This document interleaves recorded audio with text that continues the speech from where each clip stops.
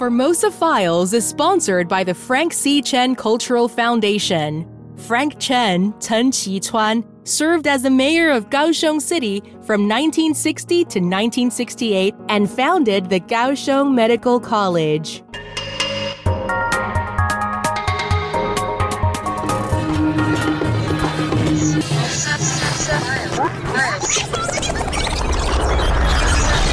Formosa Files.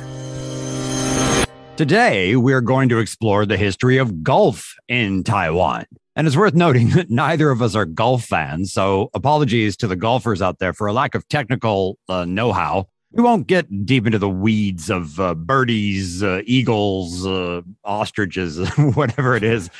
John, you've actually played golf, right? Just a couple of times. My Scottish mother tells me it's a part of my heritage. We Scots invented golf and whiskey, she says. But if you've played golf, you'll know why you need to drink whiskey. Okay. I have not played the game, which raises a fair question. Why are we doing an episode on golf? Multiple reasons. There are some good stories related to golf, but mainly it's because Taiwan's oldest golf course is at my favorite historical location in Taiwan, the hill overlooking Danshui. Okay. Coming from New Zealand, I thought your favorite might be Fort Zeelandia in Amping. My second favorite. They've both got great history, but Danshui wins for the views, across the Danshui River and Guanyin Mountain. Beautiful and unbeatable location. Yeah, it is pretty. And Englishman Owen Rudder, who visited Taiwan in 1921, he had the same opinion.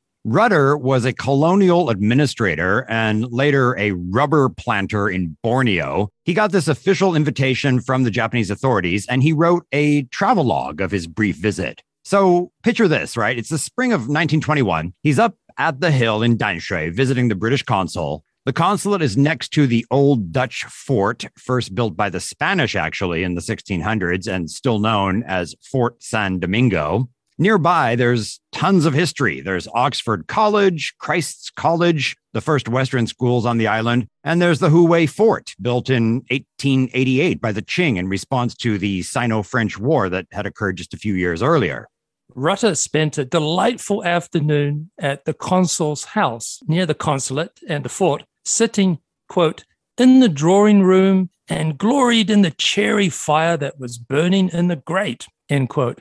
It felt like a piece of England, but the magnificent garden was a mix of the temperate, strawberries and sweet peas, and the subtropical, bananas, papayas, and hibiscus. A gardener's paradise, he called it. After tea, Rudder and the consul, they went for a walk through the garden up the hill, and Rudder writes, "To my surprise, we suddenly walked on to a golf tee. I was just starting a eulogy on the enterprising Britisher who makes a golf course wherever he goes when he stopped me. No, not a bit of it," he said. "It's Japanese." For some reason, it had never occurred to me that the Japanese played golf, anyhow in Formosa, but they do. Moreover, they have a 9-hole course at Danshui, at which large numbers from Taihoku or Taipei come and play. And I learned that no foreigners are allowed to join their club. This fact struck me with rather unpleasant force. It seemed that the Japanese were not quite so indulgent to the stranger who dwells within their midst as they were to the casual passerby. But it is only fair to add that since 1922, a new rule has been made, and foreigners are now allowed to play.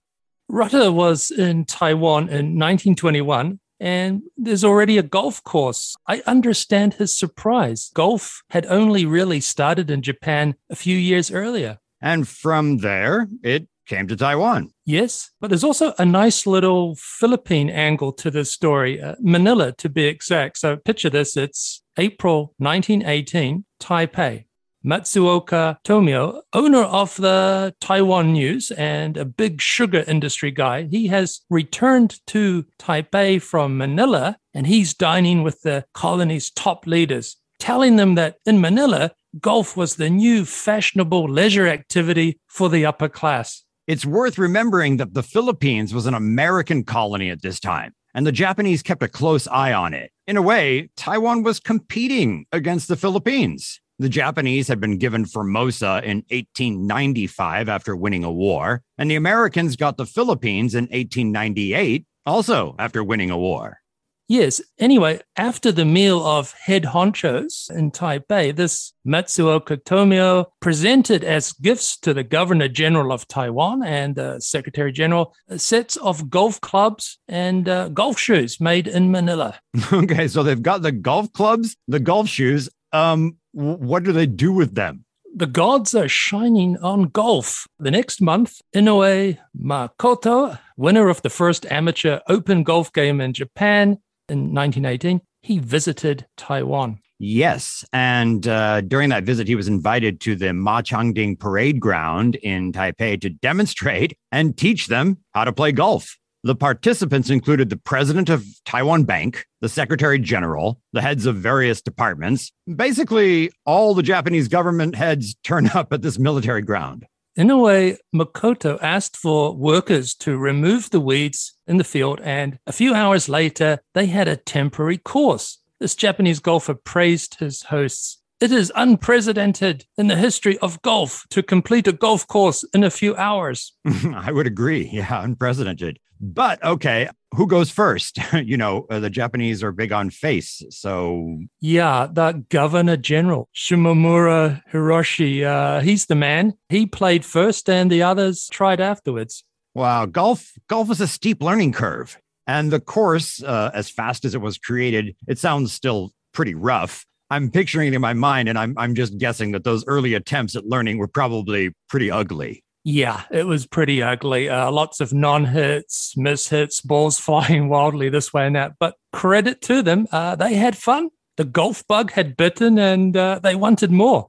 The players decided to build a formal golf course. A suitable location was found up in Danshui, and a 6-hole course was completed on June 1st, 1919.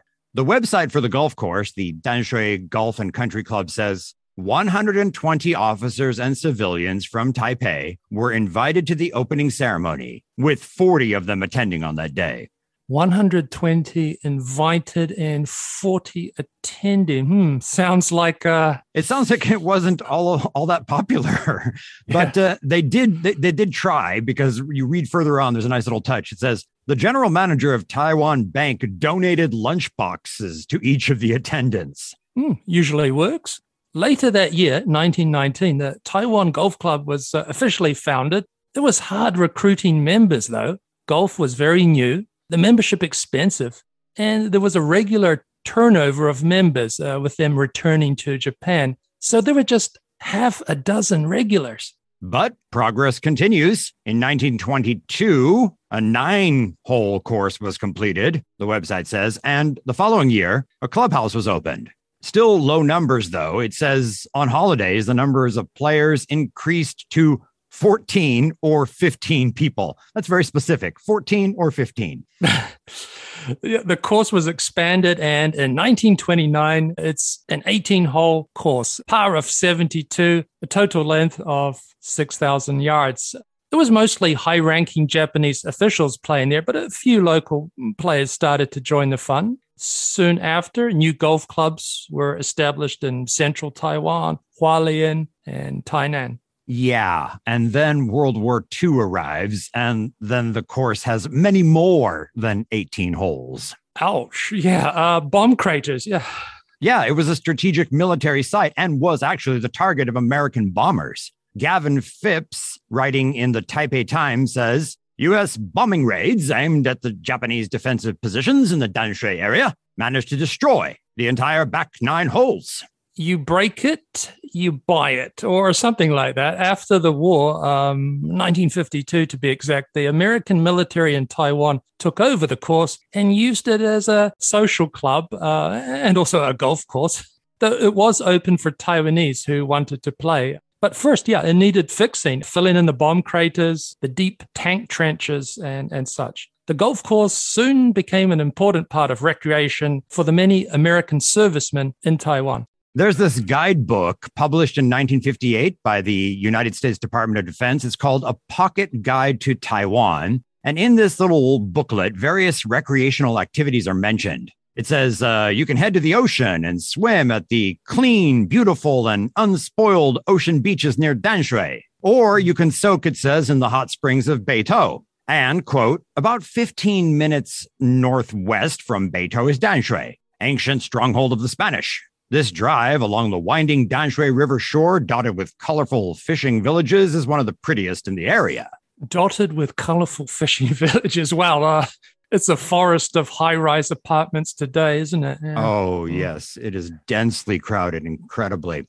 And of the golf course, this little 1958 guide says, quote, with the golf course goes a handsome little clubhouse, well-stocked with good Western-type food and drink, and a complete line of golfing equipment. As a serviceman or woman, your membership fee will be considerably less than that of other members. On the golf course and in the clubhouse, you'll be associating closely with Chinese. You may find, as you may elsewhere on Taiwan, that their standards of play and rules of sportsmanship differ slightly from your own. Huh. So that's kind of weird, John. Rules of play, sportsmanship may differ. What do you think that last part means? I hope it doesn't mean cheating. I don't know. Perhaps difference to authority and age, relationships being more important than rules. So if you're playing with the boss and his ball goes into the rough. Oh, yeah, that sounds plausible. Okay. Here's another interesting passage from the guidebook. Quote, the course has some unique hazards. Not infrequently, livestock from surrounding farms wander onto the fairways. Should your ball strike one of these animals so violently that it dies, an unwritten rule requires you to pay for the animal, but does not give you the carcass. Eric, can you read that last sentence again? An unwritten ground rule requires you to pay for the animal, but does not give you the carcass.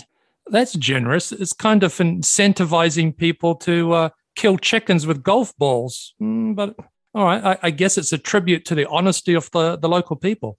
Right. During the years that the Americans ran that golf course, 1952 right up to 1978, when Washington switched diplomatic recognition and withdrew military personnel, the course was visited by some high-profile people, famous golfers, politicians, businessmen, military men.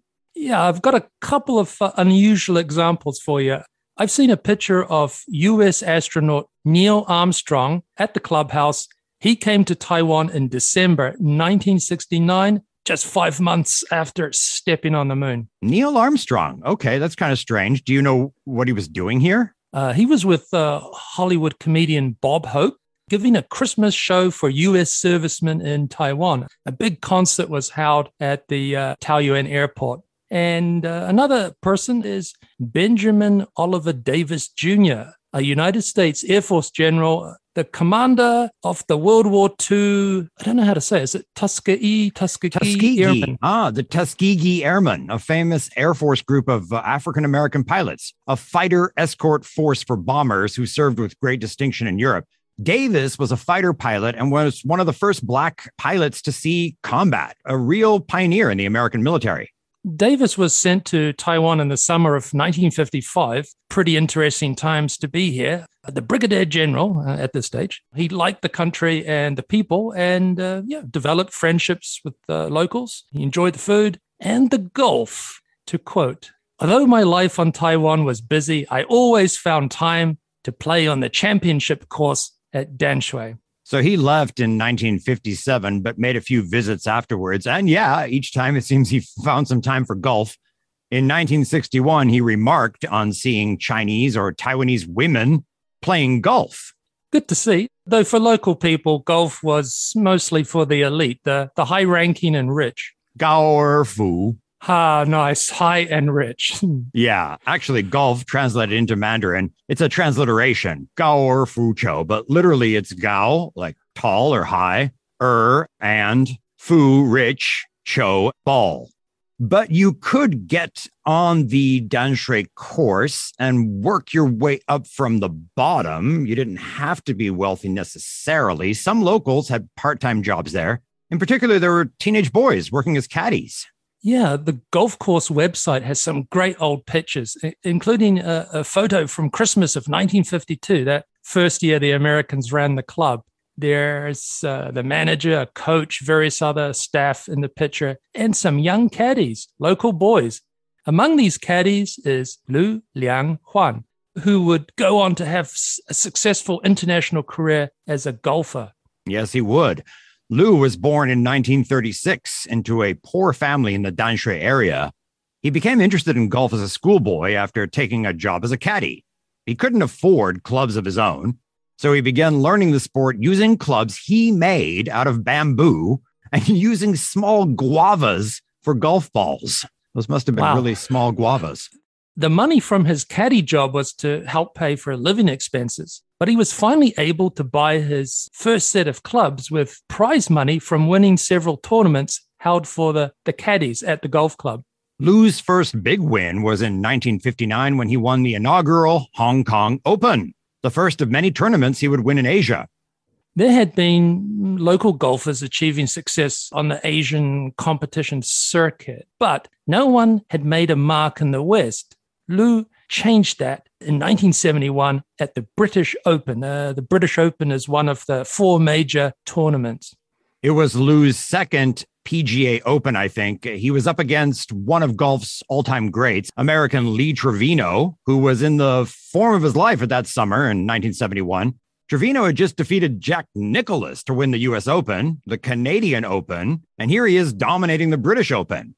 Lu had some reason for a bit of self-confidence, though, because he'd actually played against Trevino when Trevino was a U.S. Marine stationed in Okinawa, and Lu had actually also beaten Trevino one time in Taiwan.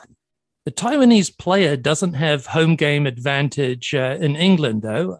But incredibly, the relative unknown had the British crowd on his side. He stood out as an Asian, but also for his distinctive bright blue pork pie hat. He'd bought it a few days earlier when he saw the forecast was for sunny weather. It's not much protection from the sun. It's like a pie, as the name suggests. You can see a picture of this hat on our website. Lu won the crowd over with his friendly demeanor and his politeness. After the watching crowd applauded his plays, he would acknowledge them by raising his pork pie hat and bowing to them. The commentators and public affectionately called him Mr. Lu. The British Open, like others, is a 4-day event. Trevino shared the lead on each of the first 2 days and led by one from Lu after the third. So the final day, the final round, Trevino started strong, 4 birdies in the first 6 holes. He built up a staggering 6-stroke lead, but Lu made a late charge, birdies at the 13th and 15th holes, and then Trevino stumbled. A disastrous 17th hole, double bogey at the 17th. So going into the last hole, he had a 1-shot lead. Mr. Lu's drive sailed into the rough, and he had to stand in the sand below the ball. He took a huge swing with his 5-wood, falling backwards in his follow-through. His shot hooked into the watching crowd nearby, hitting a spectator named Lillian Tipping, hitting her on the forehead. Ow. She was left concussed. When Mr. Lu went over to see what happened, he was horrified, visibly upset. Yeah, I'm sure. He must have wondered if he'd killed her. Looking on the bright side, she's not dead, and the ball has ricocheted back onto the fairway.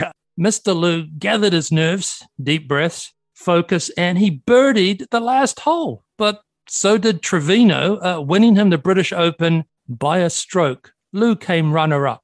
That is indeed a very close game. And these papers that I've been looking at says afterwards, Lu went to the hospital to see this Mrs. Tipping, but she had already been discharged. The following week, however, Lu's playing at the French Open and a message arrives at his hotel. Mr. Lu, I am okay, she writes. Get many birdies this week. She actually sent him daily telegrams wishing him good fortune, and he took the title. The first Taiwanese golfer, first Asian, I think, to win a European title. And the next year, together with his countryman Xie Mingnan, went on to win the World Cup, not of soccer, of course. Later, he treated that woman he had hit, Lillian Tipping, her and her husband, to an all-expenses paid trip to Taiwan. And in the following years, they exchanged Christmas cards. One of the better stories I've ever heard about getting hit in the head with a golf ball. So, Mr. Lu, the champion, he passed away at the age of 85 in March of 2022. Not just a great golfer, but a great man. He did a lot of work to promote Taiwan and golf and helped young golfers chase their dreams. Another major figure to raise the profile of golf, of course, was Lee Teng-hui, mayor of Taipei from 1978 and later, of course, vice president and then president from 1988 until 2000. He was a very keen golfer. You might think that he picked it up during his time studying in Japan, but no, actually, it was much later when he was in his 40s. And it was in the United States where he got the bug. He was there to do a doctorate, a PhD in agricultural economics at Cornell University. That's in New York, isn't it? Yes, but New York State, not New York City. So quite rural, a beautiful location, and it has its own 18-hole golf course. He stayed there for 3 years, 1965 to 1968, turbulent times on campuses in the US. But Lee says his stay taught him about American democracy, how robust it was under pressure, and it taught him to love golf. In the summer of 1995, Lee, now President Lee at this point, made a dramatic return to Cornell. He was there for an alumni event. He'd been invited to give a speech, and there was a bit of drama, I recall, as to whether the U.S. government would issue him a visa to come to America for a visit. Because, as you know, of course, this would be a move likely to anger China. Well, yeah, a move which China would decide to get angry about. Yeah. Very angry. Angry enough to start, quote unquote, testing missiles, firing missiles near Taiwan. That was the following month and brought on what's called the third Taiwan Strait crisis. In Cornell, his June 9th speech was on Taiwan's democratization experience. He started his speech saying how happy he was to return to his beloved campus. And he says, I quote, "As I was about to board my plane to come here 2 days ago, some friends suggested that since I learned how to play golf at Cornell, I should take some time out and play a round or two with my friends here on this trip. These rounds, they suggested, should be called the U.S. Open. Open to Lee Teng-hui, that is." Well, I don't quite get the joke. Is it his abilities not that good, or the Open is a reference to entry to the U.S.? Yeah, open to me, yes. Okay. Anyway, the Chinese Communist Party reacted angrily, as you might imagine, to the speech, calling him a traitor, a splittist, and a Japanese. Japanese, they have a hang up about that, don't they? You know, although Lee learned golf in New York State, there's an indirect Japanese connection of sorts to his golf life. Okay. As you know, he was studying in Japan during the war and also called up for some defensive military duties. Yep, that's right. And his older brother, Lee Teng-hui's older brother, was actually in the Japanese Imperial Navy and was killed, I believe, by an American attack. Mm-hmm. After the war, Lee Teng-hui decided to return to Taiwan. And in the spring of 1946, he got passage on a ship headed for the port of Geelong. They made an unscheduled stop to drop off a sick passenger, but otherwise arrived in Geelong without incident. But there was unwelcome news awaiting them. The port authorities had been notified by telegram that that sick passenger had smallpox, highly deadly infectious disease. So all the passengers had an agonizing wait, a 20-day quarantine. But it worked out well for Lee. He and another passenger named He Jiming, they became friends. He would later be Lee Teng-hui's good golf buddy, and they would play the Danshui course together. And this He, in his later years, was the president of the Danshui Golf Club. So quarantine buddies and then golf buddies. And fellow students at Taiwan's top university, Taida. And during the 228 crackdown, Lee Teng-hui took shelter in a building owned by the He family. So he and He were kind of regular golfing buddies. Yeah. Lee's various high offices meant he had to give up some leisure pursuits, but he managed to make time on weekends for golf. This has been fascinating, but John, we're running out of time. There are still some great stories and controversies related to golf that we haven't covered. There's the growth of golf courses around the island, including here in Kaohsiung, and Taiwan's place as the leading manufacturer of golf equipment of all sorts. But that's going to have to wait for a future episode. Thanks so much for listening to Formosa Files. I'm Eric Michael Smith. I'm John Ross.